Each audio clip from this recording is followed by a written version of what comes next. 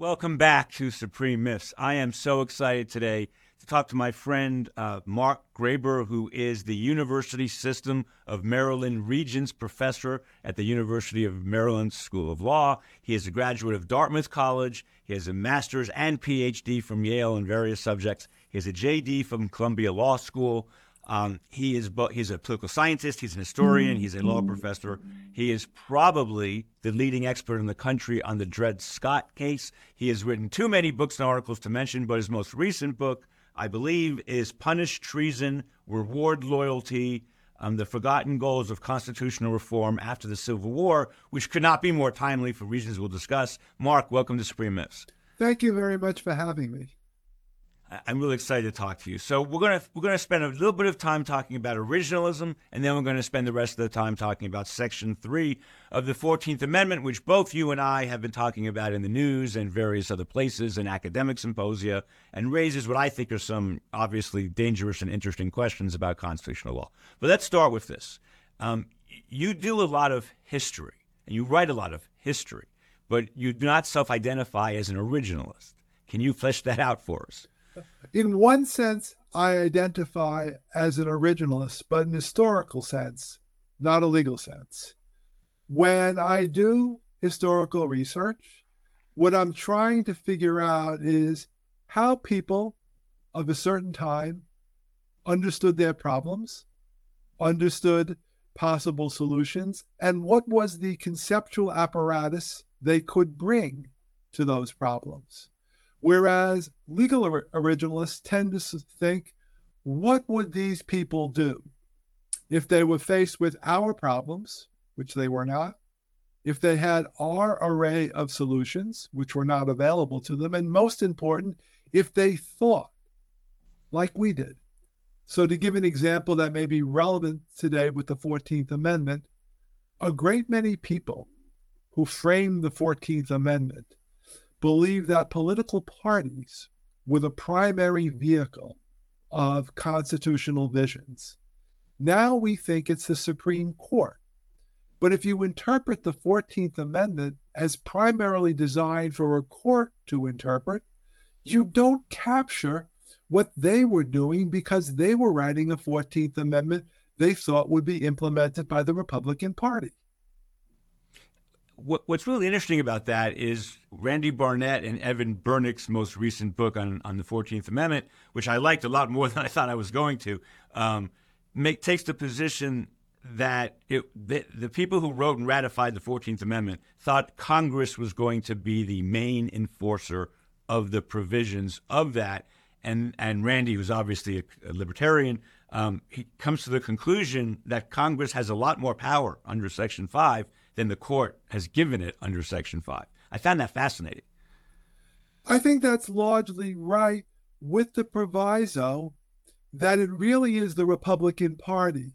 So Republicans anticipated a dialogue between Republicans in the Supreme Court, Republicans in the presidency after you got rid of Andrew Johnson, and Republicans in Congress. They had no theory in 1866 about what would happen if the Supreme Court and Congress clashed, particularly if there were Republicans in both. Any effort to impose a theory on them is our thinking, not theirs, because we think in terms of which institution is supreme and not political parties. And Mark, just for the non-lawyers listening, back in the Civil War times, the Republican Party were the liberals and the Democrats were the conservatives. By the way we use those terms today, it was the Republicans who really were behind, all of the Reconstruction amendments and all of that. What is your grade on the Roberts Court on legal history? I would sort of say never took the course. And that's a great answer. In some ways, they're not doing what I am doing. I wish they would stop pretending they're doing what I am doing. They're doing something Jack Wolkin and Reva Siegel call memory. One of the things anyone does for political leadership is you need to construct a story that explains why you want to be the leader and why your policies are right. And they're constructing a story. Now, their use of history in many ways is a lot worse than other constructing stories because it's very acontextual. That is to say, for example, in Bruin, Thomas asks, did they ban this weapon or that weapon? But that wasn't the question the framers asked. The framers believed nobody had a right to act against the public good. So the framers' question was not this weapon or that weapon, but at this time, do we feel this weapon is sufficiently dangerous that we need to regulate it? So by asking the wrong question, Thomas comes up with the wrong historical answer. They're not thinking in his terms. Right.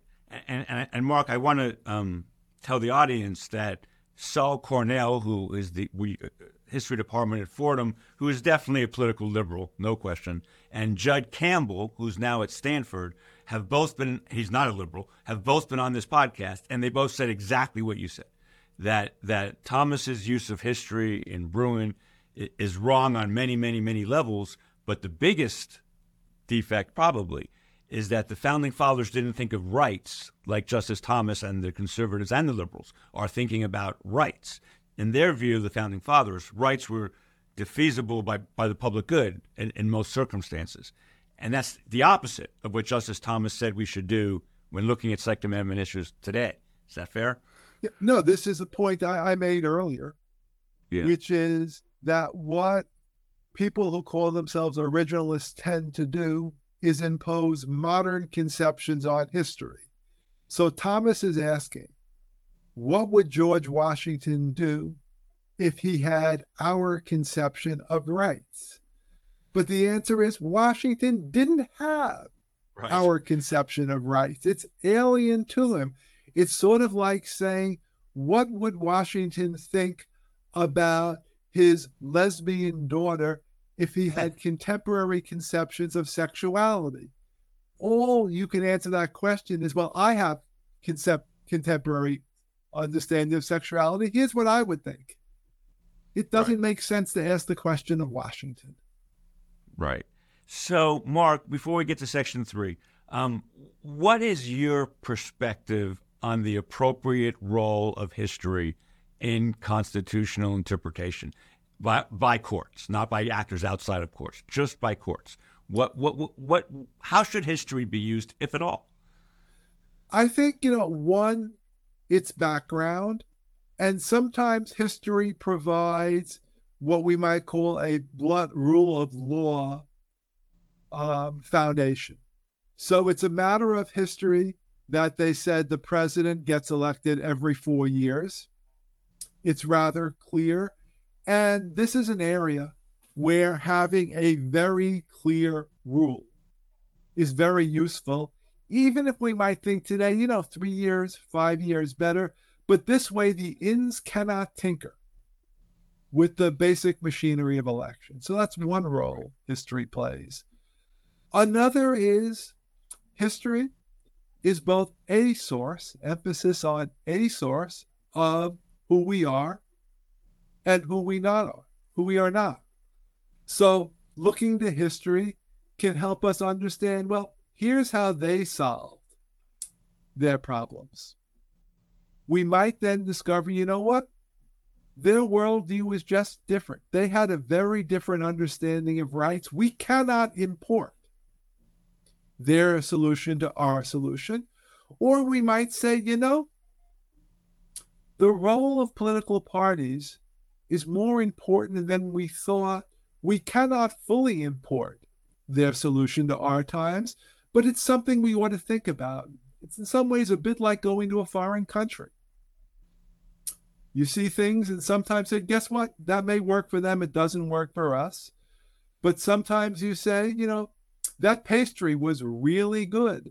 Let's see if I can do a version of it at home. Okay, one last question about this, which is self-serving on my part. You'll see why in a second. So, in a lot of my work, I rely a lot on Federalist number 78 and Hamilton's response to Brutus. Brutus, among many other things, said that the Supreme Court would become too powerful. It would be an organ of the federal government. It would make the federal government way too strong and big, and judges shouldn't have this amazing amount of power anyway, especially with life tenure. To which Hamilton responds in 78, don't worry about that because they're only going to strike down laws either when they're at an irreconcilable variance with the Constitution or against the manifest tenor of the Constitution. I think both of those phrases mean exactly the same thing. Hamilton was making an argument that judicial review would be kind of a clear error type of judicial review. I don't use Hamilton because it's history. The way I use Hamilton is, here's a really smart person who was trying to get a political goal accomplished, get the Constitution ratified, but he was thinking about judicial review kind of in the veil of ignorance. He didn't know if his judges would be in the Supreme Court. He didn't know what the future was going to hold. It just made sense to him as a structural mechanism that very strong deference would be the best way for the separation of powers to work between the Congress, the President, and the Supreme Court. Am I wrong in any of that? Is that a wrong way to use history? Is that a fair observation? It's legitimate. I would add that Hamilton was under a veil of ignorance for a second reason that's also important. Namely, not only didn't he know whether his guys or other guys would do it, doing a fair guess, Washington was going to be the first president. Yeah. He didn't know how judicial review was going to work. Right. No one did, right? They'd never been used before. Yeah. He didn't know how judicial review was going to work in a party system. He didn't know how judicial review was going to work in a political order where a great many elected officials had incentives to pass the buck. How it was going. So he's sort of writing on this notion where he actually strongly believes that the president and Senate in particular are going to be composed of really virtuous people, people like him.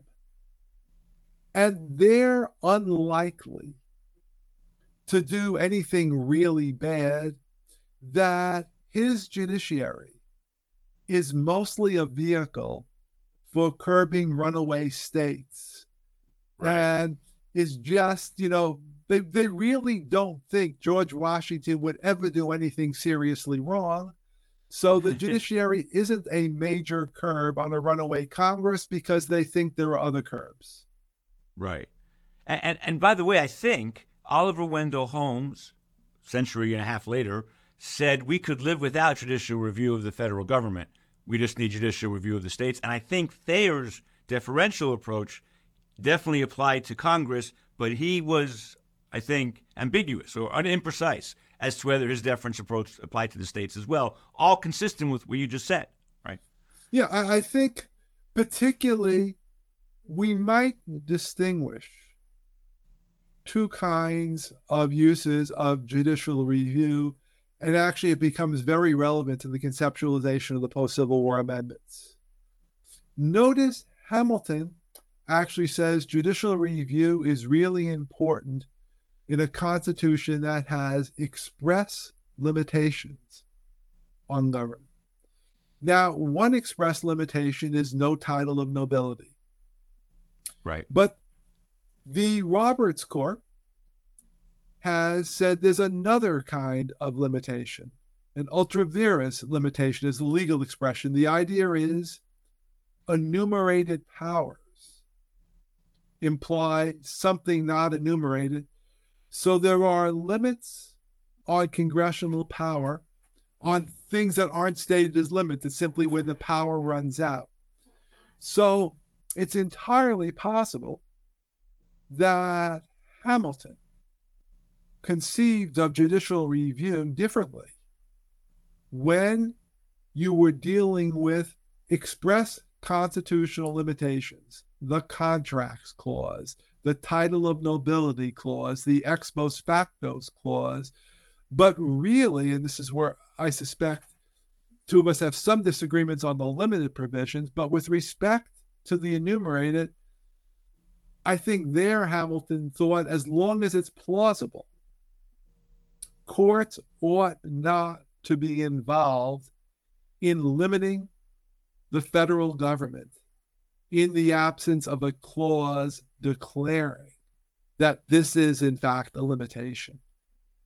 Right. And now, in fact, I'm sorry, go ahead. Here's the important to pivot to the Reconstruction Amendments. It is my belief that Barnett is, in fact, backing up that the Reconstruction Amendments were better understood as adding to the powers of Congress than as limits on government action, right, which implies a different understanding of the relationship between courts and Congress. Right. Especially as the Roberts Court has limited Congress's powers under Section 5 of the 14th, under Section 2 of the 15th, et cetera, in a way that I think is ahistorical, which wouldn't bother me if they didn't pretend to be originalists. Does that make sense? Yeah, no. It's sort of like when somebody says, you really believe this. And you will say, no, if you believe that, sure, say it, but don't say I believe it as a way of defending your opinion. So, you want to say we need less regulation of guns, fine, but don't impute it to George Washington. Yeah, exactly. You know what? I think that's a great sense to end that part of the podcast with. If you want to, don't pretend you know what George Washington would think. I agree with that. All right. That's excellent, Mark. Thank you. I guess one postscript to that, Jamal Green wrote an article a long time ago, I think in Columbia, but I'm not sure, about what you just said, that the clear parts of the Constitution, we don't need methods of constitutional interpretation for that, because we know what 2 means in the Senate. We know what 35 means for the president. We know what January 20th means. For the open-ended phrases, that's where we need methods, and that's where originalism can't help very much for all the reasons that you just basically said. Let's move to Section 3 of the 14th Amendment. So this is in all the news. Everybody's talking about it. There are going to be 3, 4, or 5 lawsuits at least in the next 4 to 5 weeks on this. You and I are both going, I think, to Minnesota at the end of October to discuss this because there's a Minnesota case. Let's begin at the beginning. What does Section 3 say, and why was it put into the Constitution? Okay. Section 3 says if you are a past and present office holder and you engaged in rebellion or insurrection, you are disqualified from holding future or present office unless you're amnestied by a 2/3 vote of both houses of Congress. I've oversimplified slightly, and I understand we'll go into some of the ways I've oversimplified. Yeah. The interesting thing is the 2/3 of a vote of both houses of Congress, there the reason is they did not trust Andrew Johnson. They thought if the president could issue a pardon, Johnson would instantly pardon everybody. They wanted to keep congressional control over the process. So, I'm sorry. This is okay. Yeah. Just to say there were 2 reasons for the general clause. The first is the belief that the Civil War was brought on by the Confederate elite, that in fact the average Southerner was really like the average guy in Illinois. They were just duped into the Civil War. If you politically neutered the political class of the South, Alabama would turn into Ohio. Now, Ohio was not a great bastion of racial equality, but Ohio was good enough by Republican standards. The second was a belief that persons who took an oath of office and betrayed that oath of office were not qualified to hold office again, particularly if the betrayal took the form of violence against the law, since the very point of office is the way we govern is through debate, persuasion, and voting, and not coercing government officials. Can we back up a second to that 2/3? So, Mark, you and I have been talking about this. We did it together for Maryland PBS. We've been thinking about this, but a new question just popped into my head that I haven't thought of before. So we didn't talk about this prior to the podcast, but 2/3 vote of Congress can take away a disqualification of someone who had taken an oath of office, then engaged in insurrection, then wanted to hold office again. Mark, is that constitutional after Chadha? So I may back up a second for the non-lawyers in the room. The Supreme Court has held that for something that is legislative in character and effect, it has to pass both houses of Congress, be presented to the president. He can sign it or veto it. If he vetoes it, 2/3 of Congress can override. This part of Section 3 of the 14th Amendment that says Congress can take away a disqualification does not require presentment to the president. It certainly sounds like it alters the legal rights of people outside the Congress, which is the definition of legislative in character and effect. Have you thought about this at all? Here's why I'm worried about it. If that part is unconstitutional, the court can strike the whole thing down, saying we're not going to sever the constitutional parts. Well, no, because the 2/3 is in the Constitution itself. So, in fact, we have one constitutional legislative veto per se. Namely, 2/3 of Congress can do this. It's a bit like during the debate over Section 3, some Democrats said, you can't do this. It's a bill of attainder. It points to specific people and imposes punishment on them. And Republicans said two things. First, it's not a bill of attainder. Second, they said, who cares? If we put it in the Constitution, it's now an exception to the bill of attainder. So same with the legislative veto. Even if a legislative veto is unconstitutional in general, if we ratify a constitutional provision that says the legislature, Congress by a 2/3 vote, can overturn any regulation made on the environment by the EPA, that's constitutional. Right. Okay, you're right. So that's fair. Okay. With Section 3. Okay, I think that's right. All right. So before we get into all the meat of Section 3, let's get rid of one argument quickly. Two law professors, Josh Blackman and Seth Tillman, have made kind of the stabbing into the heart of Section 3 argument that the president is not an officer of the United States. And since Section 3 only applies to officers of the United States, it can't apply to the president. You've written pretty scathingly about that conclusion. Can you give us a quick summary of why it's wrong? I make no comment, and I have done no research about the founding.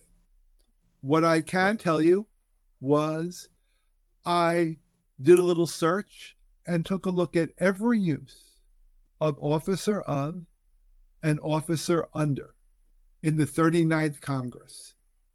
And what I discovered first, they routinely used officer of the United States to refer to the President of the United States. The President of the United States repeatedly described himself as an officer of the United States.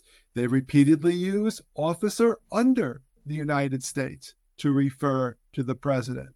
When Section 3 was being debated, Senator Lot Morell from Maine said, the president and vice president are included because they are officers under the United States.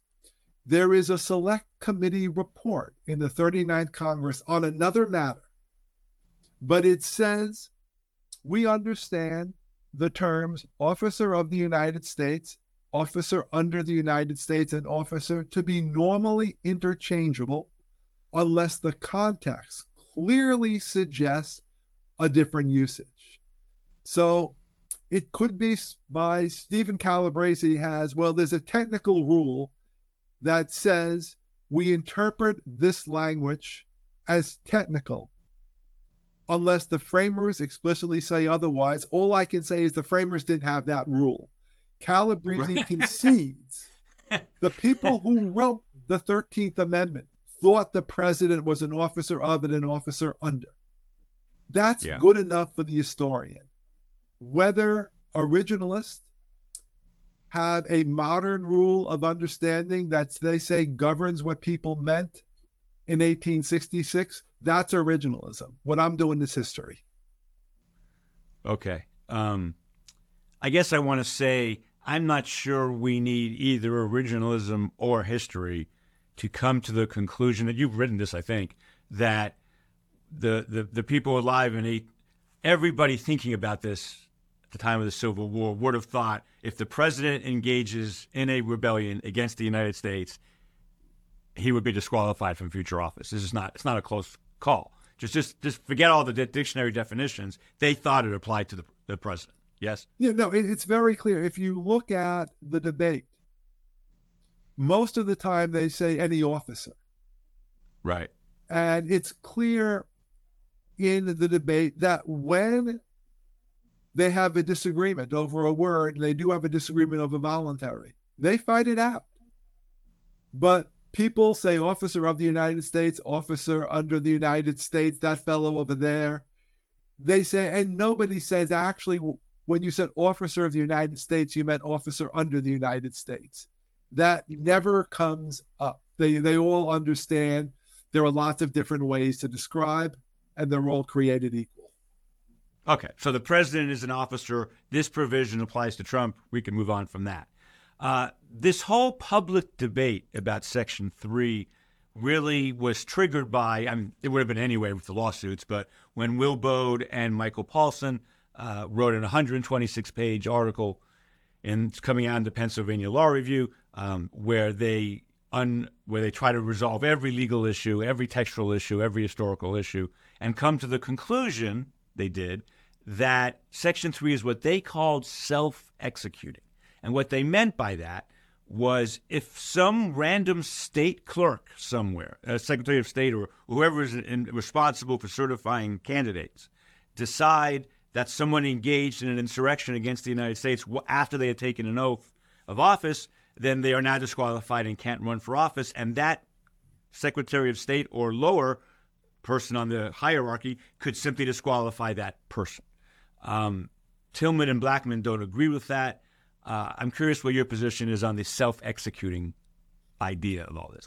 Well, by all I would mean by self-executing is it doesn't require a congressional statute. And on that... Or finding, right? Or finding. Yeah, you in other words, people could be disqualified even if Congress did not have a statute implementing Section 3. And my reason for thinking this is they repeatedly say that one of the reasons we phrase things as we are is suppose Democrats come in and repeal all of our laws, we still want them to be good. So it's clear the framers considered other modes of implementing Section 3 than legislation. So, for example, if Blackman is right, the 13th Amendment didn't free the slaves. It's not clear when the slaves got free because when the 13th Amendment was ratified, there was no implementing legislation. And there's no reason to think the 13th Amendment is self-executing and the 14th Amendment isn't. Now, the more difficult question is, okay, we know there are other procedures. What should those procedures be? And in some ways, it's frustrating because you'd much rather have a congressional law stating that, but we don't have it. And who decides? What are the procedures and who decides? Yeah. And to some extent,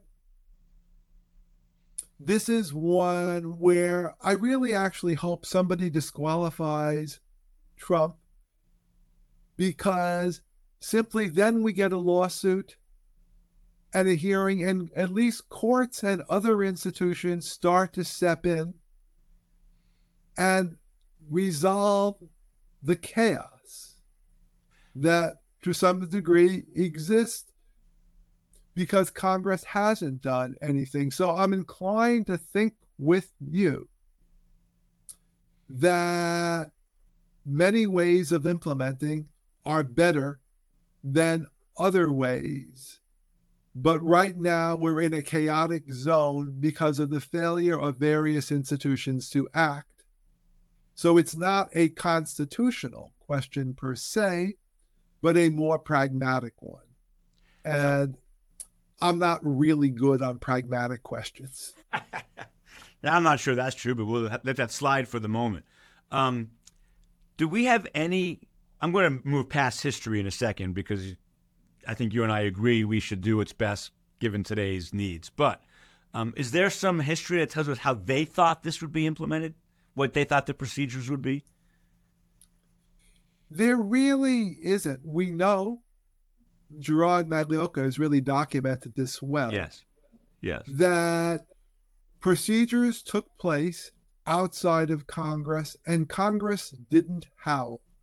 Now, when people did things in courts that Congress didn't like, witness taking jurisdiction in the ex parte McCardle case, right, Congress immediately reacted. So it appeared that they were perfectly happy to have procedures in southern state courts disqualifying people. Now, here is what we don't know. And once again, why we're different.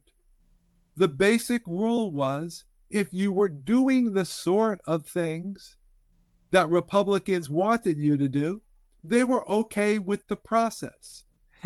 If you and I started disqualifying Confederate leaders, sure.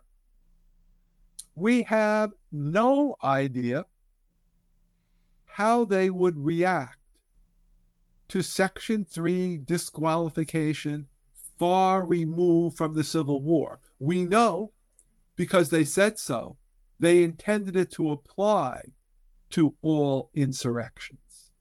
And they don't simply say so in writing this, they say so on the floor of Congress. But we have no clue what they would have done in our situation. And we can say what I say. I just posted on SSRN some tentative thoughts, and some are more tentative than others. But we know they thought it was not. We know they thought it was self-executing. Right. We don't know what they thought if there was a collision between Congress and the Supreme Court. We don't know the degree to which they thought it was self-executing. Now we got to work out with ourselves, and Abraham Lincoln, even if he lived through Reconstruction, ain't going to help us. Right. So, Mark, an argument that I've been kind of bandying about is if somebody if a state court or a federal court were to disqualify somebody like Trump or anybody else, and Congress has the power with 2/3 vote to take away that disqualification, which it does. Is there an argument that this is a non-justiciable political question, given that Congress can solve the problem itself? Congress doesn't need we don't need the courts to step in. If Congress thinks something is wrong in this procedure or on the merits, they can do it themselves. Why do we think the Supreme Court has any role to play once somebody has actually been disqualified? Well, the first thing to note, and this is true with preemption and the Dormant Commerce Clause, is it doesn't raise a political question merely because Congress can reverse the results. Fair. So, and here, one might say, remember, Congress can reverse the results, but only by a 2/3 vote. Right.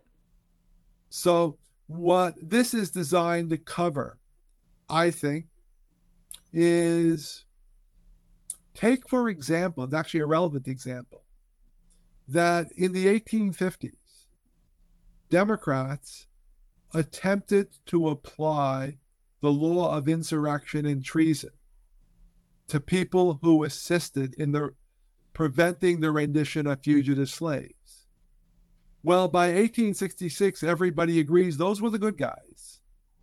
Right. So if anyone tried to disqualify Charles Sumner for inciting people to free fugitive slaves, Democrats could easily use their two-thirds majority, so Republicans could easily use their two-thirds majority and say, nope, Sumner's still a member of the House. Right. But it would be for cases where we now, as a society, two-thirds, have a consensus that this person's use of violence was for a just cause. Right. Is violence necessary? And let me ask you why I asked that question. Let's get kind of into the weeds here on Donald Trump himself. So to the extent that courts are going to have to decide, did he engage in insurrection? And it looks like courts may have to decide this. There's going to be, I think, two different places where the plaintiffs are going to try to show it. Obviously, his speech on January 6th. We'll get back. I'll get to that in a second.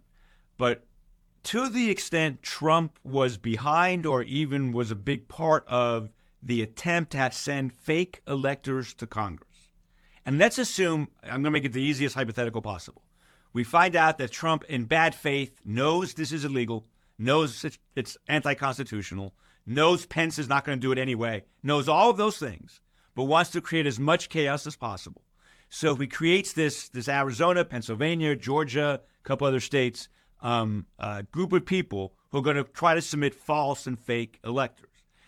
And let's assume a court were to find those facts, that they were, in fact, intentionally trying to steal the election through fake electors. Is that an insurrection? Okay.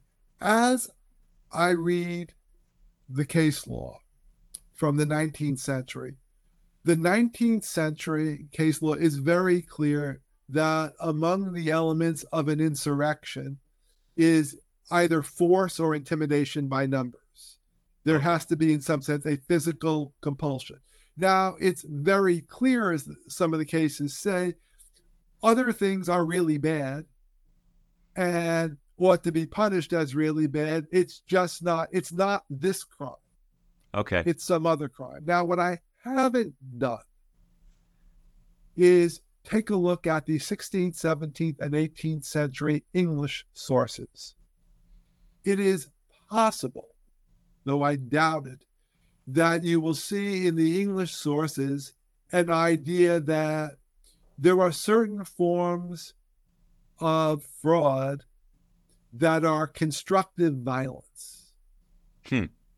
But what a lot of Americans say, and I think rightfully so, is given treason, given these things are quite severe, one ought not to engage in extraordinarily creative efforts to expand them. Right. Given that what Trump did is, if the facts are as we both think they are, is criminal. Yes. I'm happy enough if the criminal sanctions are applied. I don't need to expand Section 3. And so one of the arguments that people opposed to Section 3 are using is that Jack Smith, who charged Trump with a January 6th crime, did not charge him with insurrection. There's a federal statute that makes insurrection a crime as well, and Jack Smith didn't use it. Is that relevant to this at all? No, I actually had a very good talk by a prosecutor on the Trump indictments at the Maryland Law School yesterday. It didn't concern this, but what this woman pointed out, and you have more experiences than I do, is, they said, why did Jack Smith charge something a little more fancier? Yeah. And he said, well, when a prosecutor is thinking about charging, you're thinking about a number of things. First, what's the sentence? Imagine you've got a crime you think you can easily prove, and the sentence is 10 years. Then you've got another crime that you think the person did, but the sentence is only 10 years, and you think this one is going to be a lot more difficult. You charge the crime you're most confident you can sell to a jury. That makes sense. And so Smith's charges are what he thinks are the easiest sells to get to the sentence he feels is appropriate. At least that's the way I think prosecutors think. I've never been a prosecutor. Yeah, me neither. Yeah. But okay, that's the reason one shouldn't say that this was a finding Trump did do it, among other things. Remember, criminal law is reasonable doubt. Right. This is a civil preponderance of the evidence. There are lots of times you think you have preponderance of the evidence, but not reasonable doubt. Ask O.J. Simpson. Right. Right. And just for the non-lawyers, preponderance of the evidence means 50.001%. It means you're just a little bit more likely than not that this is true, which is a much lower standard than the reasonable doubt standard. Okay. So I want to talk about his speech on January 6th, because so as I've said many times on this podcast, I have a very European view of free speech. So I am not one of the 99% of American law professors who think speech trumps all values at all times, pretty much all day, every day. And certainly the Roberts Court has taken a view of free speech that is extremely aggressive. So with that preface, I've read that speech over maybe 10 times. And Mike Dorff and I have kind of argued about it a little bit. I think that speech is probably protected speech. I understand there are dog whistles in that speech, but I'm worried about the slippery slope of making that speech the basis of an insurrection charge, given he never said, go attack the Capitol. He never said, go commit violence. He never said, let's go take this by force. If he had done any of those things, I'm very happy to call that an insurrection. He did none of those things, at least on the surface. And I'm nervous about making that speech criminally actionable, especially by the President of the United States. Tell me why I'm wrong. Okay, there are two answers, none of which tell you why you're wrong. Okay. It is more context. The first is that as I read the 19th century cases, they lean towards thinking that speech probably there, but there are exceptions. So there is no clear consensus even in the 19th century, and our notion of free speech is broader, given that to some degree, I think, the Section 3 leaves it open to us to a degree of what's participation. We shouldn't simply be stuck with their lousy notion of free speech. Right. A second thing, and this is context, and this is where Judge Samuel Nelson has a charge to a grand jury in 1861 that I think gets it right, even by, not by their standards, but by our standards. He says, speech alone, no, but speech in context. So if all Trump had done was give that speech, I'm probably with you. I'd want to think about it more. But what needs to be considered was Trump doing things before January 6th? What was he doing after? In other words, Nelson said the speech can be used as evidence. So to take a very simple version of it, Trump actually is arrested because he's now on the grounds of the Capitol. And he says, oh, I was just visiting. Right. We could clearly use the speech. Right. There. So I think the speech is clearly relevant in determining whether other acts that Trump performed. So if the question is speech alone, you're probably right. I want to reread. If the question is speech with other acts, it may be now we have Section 3. But I always emphasize when I do these things, I'm the legal historian. I've really tried to immerse myself in the historical materials. I'm not sufficiently immersed in the January 6th materials that have an expert conclusion. Well, one thing we do know, and this supports what you just said in terms of the speech providing context. So we know that Trump did nothing to stop the violence for at least, I think, 3 hours, whatever that number is. Whatever the number is, he was aware of the violence and did nothing for a sustained period of time, which probably led to some injuries and death, and if not death. It certainly led to America being in crisis for a few hours, watching on TV the Capitol be attacked.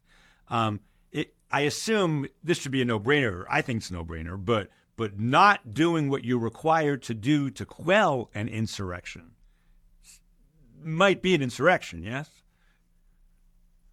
Well, here's what we know. And everybody says this, from Blackstone to Francis Lieber. Blackstone was the leading English authority on the common law. Francis Lieber was probably the leading legal commentator in the United States during the Civil War. And that is, once you have an insurrection, anyone who participates, however minutely, knowing that they are advancing the cause of the insurrection, is an insurrectionist and a principal. So if you knew the people in January 6th were an insurrection and you gave one of them a glass of water for their energy, you're as guilty. But that's still an overt act. I mean, that's still a positive act. What about not doing anything? No. That's where I'm getting to. Yeah. Now, the question is, what if somebody has a duty to do X and fails to do the duty? The short answer is, I'm pretty sure I've covered the 19th century materials comprehensively, and that doesn't come up. So once again, this is another feature where we have two choices. One, I can interpret Francis Lieber and say Francis Lieber would have said failure to do a duty is in fact an act because Lieber was intelligent, I'm intelligent, and this is what I think. Right. Or I can say, guess what? Francis Lieber, Stephen Field, all the charges in the Civil War say nothing about this problem. Either way, we're just going to have to decide for ourselves. Right. And for the record, silence, I talk about sounds a lot when I teach McCulloch versus Maryland. I'm sorry, right? When I teach the Steel Seizure case and various other things. Anytime you have silence, you can always make two arguments. You can always say they didn't say it, so they thought it was okay, or or the reverse of that. So you're saying we have silence on the issue of can an insurrection be caused by a breach of a legal duty? Yeah, we said okay. we don't. Yeah, okay. History doesn't help us there. Yeah. Now, it may turn out I've missed something because I wasn't particularly looking at that question. It may turn out, there are a few treatises I haven't yet read. But I doubt at this stage what I would find would be a sufficient consensus that I could say, yep, they would have understood this. Whereas with the bottle of water, I've just found 15, 20 leading legal treatises, cases saying, yep, the bottle of water you give, that's treason. That right. I'm confident. Right. I guess what I was trying to say earlier was maybe they didn't talk about it because it was so obvious to them that the breach of a legal duty could be, in the right context, could be an insurrection. So there was no reason to talk about it. Or maybe they thought it couldn't be an insurrection, so there's no reason to talk. I'm just saying we don't know. Well, I'm agreeing with you. We don't know what they would have thought. We should do what's best ourselves. Yes. Yeah. I don't think they could imagine a president. Right. Who would behave like that. I mean, and once you say, you can say they wouldn't imagine, but once you say they couldn't imagine, you're saying the problem is outside of their conceptual universe. Right. We can only solve it with our means. Right. And by the way, I think that's true for 99% of constitutional law issues, but that's a conversation for a different day. Mark, we have about 10 minutes left. I want to talk about kind of the current politics of all of this. Now, neither you nor I are this is not how we make our living, but I think we do have to think about it a lot given how we make our living.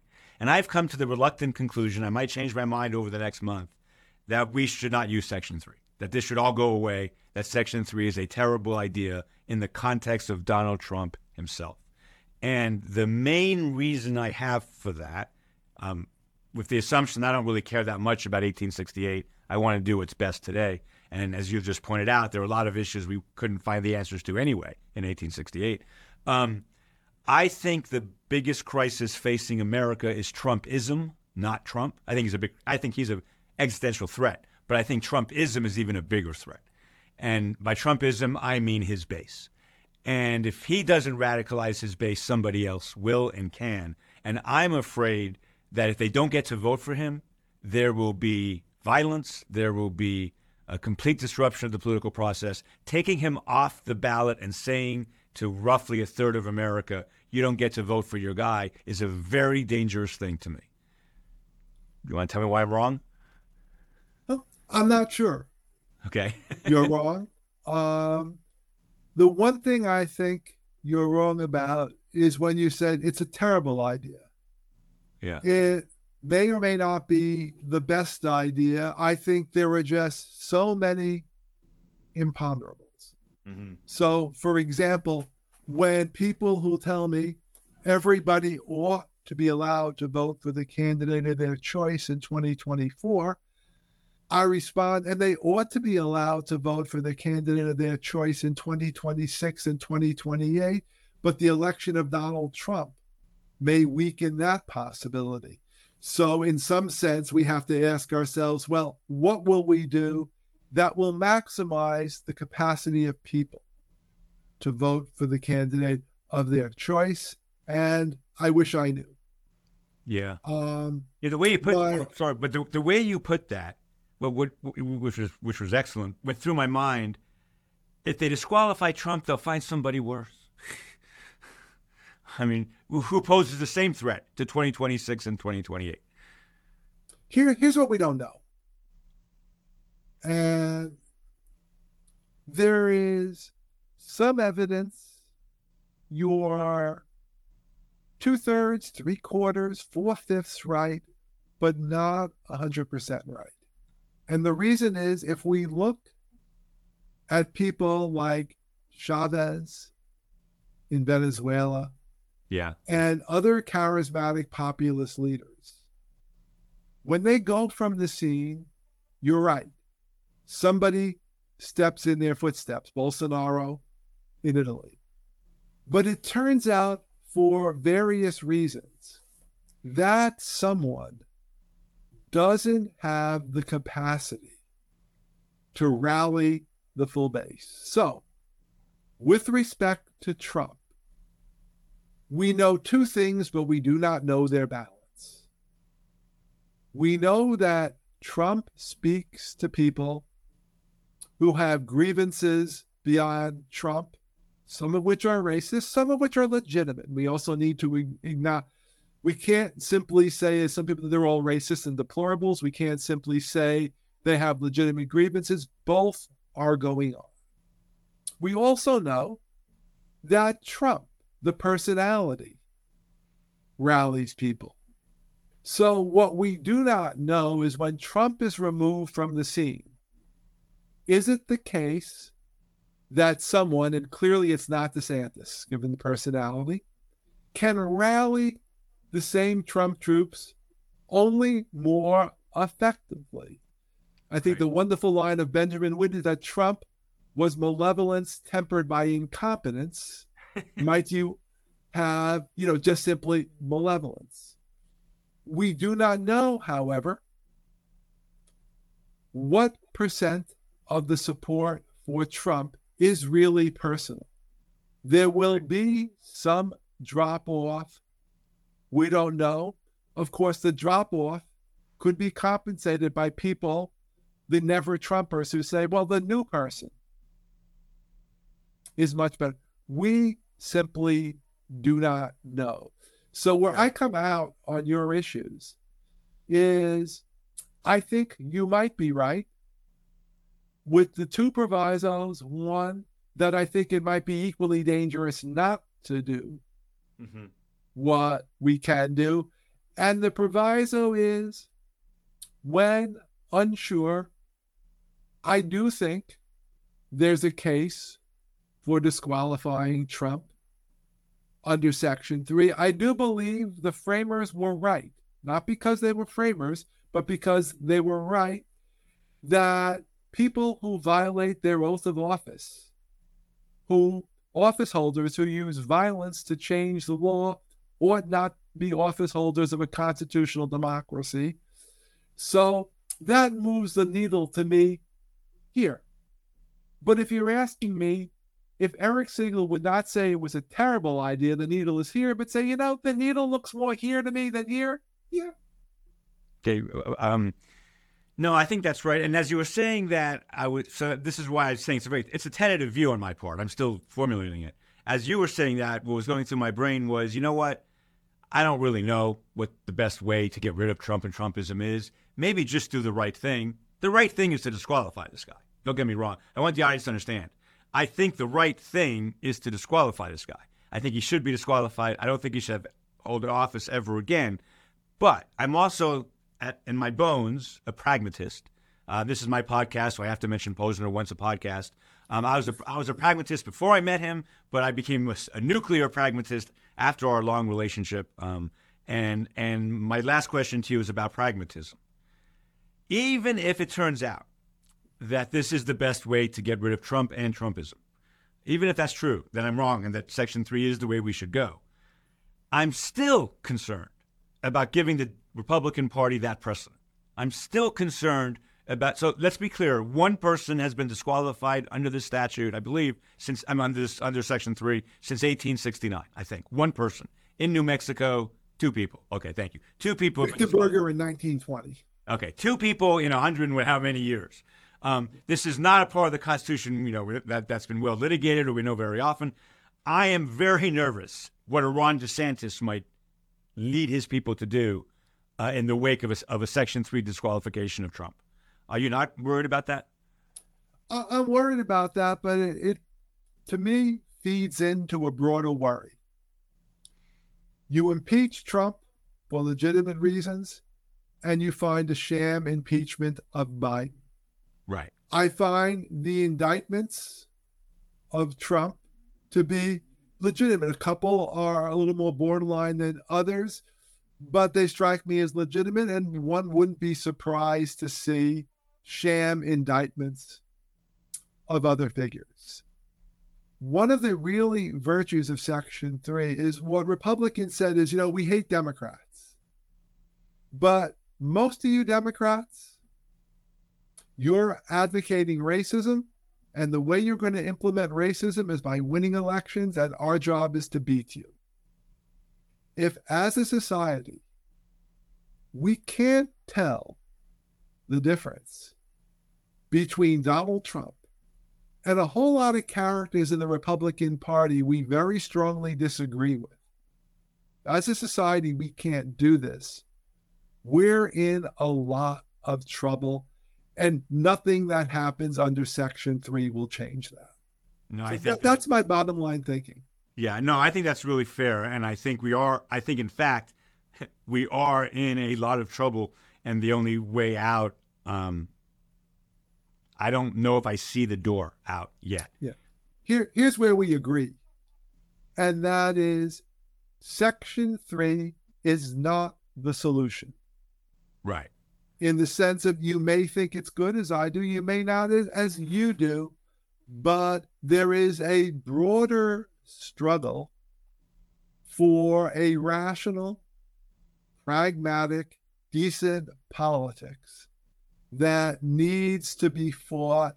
And anyone who thinks if Donald Trump is disqualified, they can take this election season off, that will be a disaster. Yeah, that is for sure. I would also say I think that, the Supreme Court is eventually going to have to rule on this. That seems pretty inevitable given all the lawsuits. And I don't really trust that institution to do what's in the best interest of America either. That's another concern, maybe less of a concern, but I am worried about what they might do with Section 3. What I do know is they'll do whatever is best for the Republican Party. So we have to hope.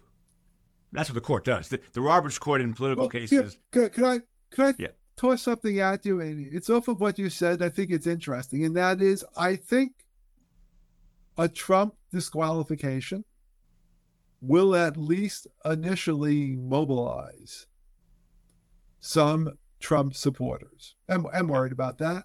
Whereas a Supreme Court decision against Trump disqualification may actually mobilize people on the other side, not to the abortion degree, but in many ways. The Section 3 has two audiences. One are courts. The other is getting the evidence out there in public against Trump. And this is a vehicle for doing so that in many ways, getting that evidence out, peeling away one by one Trump voters, and very much the Kelly interview. Yeah. Where, getting all this stuff out there may be useful regardless of the legal outcome. There's a very famous book in political science, Jerry Rosenberg, Hope. It's one of my favorite books, Mark. Yeah. It's where he points out that Supreme Court decisions do not have strong effects and may even have negative effects. But there's a counter to that. Michael McCann of University of Washington, among others, has pointed out the mobilization, the campaigns of which Supreme Court decisions are a part, mobilize people that even when you lose, your political side may be stronger. Right. All right, since you mentioned Gerald Rosenberg, I simply have to mention this. So Gerald wrote a book called The Hollow Hope, which is most famous for its data that shows the South was basically still completely segregated 9 years after Brown. And that's how I think that book got its claim to fame. Mark, a few years ago, I was asked to go to the University of Chicago in 2016 to present my radical thesis that that was when Justice Scalia passed away, and we had 8 justices. And the American Constitution Society, of which I'm a board member, said we need 9, and I said 8 is great, and they disowned me. And I made a case that we should have an evenly divided Supreme Court for the rest of time, and the Senate can do that on their own. They don't need a constitutional amendment. There's nothing the president can do about it. Garland already proved that. The audience was Judge Posner, Judge Easterbrook, a bunch of famous people, and Gerald Rosenberg. Of the 30 people in the room, the only one who said my proposal was a good one was Gerald Rosenberg. Which I thought was very flattering to me because he's been a hero of mine for a long time. But I think his cynicism about the court was the reason why he agreed with me about that. So I'm glad you brought up Gerald Rosenberg. It's interesting, and that is I'm not a Rosenberger. I disagree with you on some things. Yeah, but I can't get angry. And the court will have 8 members. It's okay. So it means you need 5-3 rather than 5-4. Yes. That just, to me, is to the right of my decimal point. What do you mean? And okay, but that I mean is, I think there are decent arguments that it ought to be 5-3 and not 5-4. I don't think it's extraordinarily important whether it's majority 5-4 or a slightly bigger majority 5-3. No, Mark, my point was it has to be 4 Republicans and 4 Democrats on the court at all times. Okay, that's a different point. No, that's my argument. Yeah. Hold on. Part because I used to be a Republican. Yeah. No, hold on. I have in that proposal I made a whole statutory proposal. There's a way to get independence in if there's ever going to be an independent again, which there probably isn't. No, Easterbrook sat in the front row and said the same thing 5 times. Justice Blackmun, Justice Souter, Justice White, what are you talking about? People flip. Not all Republicans are conservative, not all Democrats are liberal. And I kept saying to him, no, there's a way to get around that, which is just simply have 2/3 of the Senate the majority party in the Senate Judiciary Committee approve the person. And you won't get stealth. You won't get very conservative Democrats, and you won't get very liberal Republicans. What you will get, though, are 9 moderates eventually. Eventually, you will get 9 moderates out of my proposal. And that's what I think is the best idea. We don't have to go into that. I'm just saying. Yeah, okay. Gerald was sympathetic to that, and I was just pointing out he's one of the few people in America who were sympathetic to that thesis. Mark, thank you so much for coming on. I think you have done a really good job of setting forth the issues on Section 3, and I love your take on history and originalism, and I love your work, and everybody should read whatever it is you write. And I look forward to seeing you in Minnesota in a couple of weeks, where we will further talk about Section 3. Thank you so much for having me. It was my pleasure. Take care.